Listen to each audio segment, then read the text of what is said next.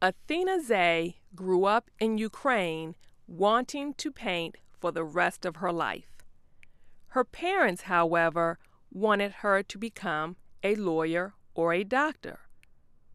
When she was 14, Athena moved to the United States.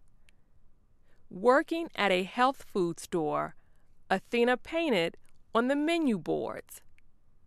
A customer noticed her artistic talent and asked if she would help paint faces at street fairs. From that day on, Athena never looked back. She went from painting faces to painting human bodies. I love to create. I'm a very visual person and I love to paint. I love to express myself doing makeup, special effects, body painting. I feel like I have not worked a day of my life. The world of body painting is a fine art. As we watched Athena paint, she transformed a human into a work of art.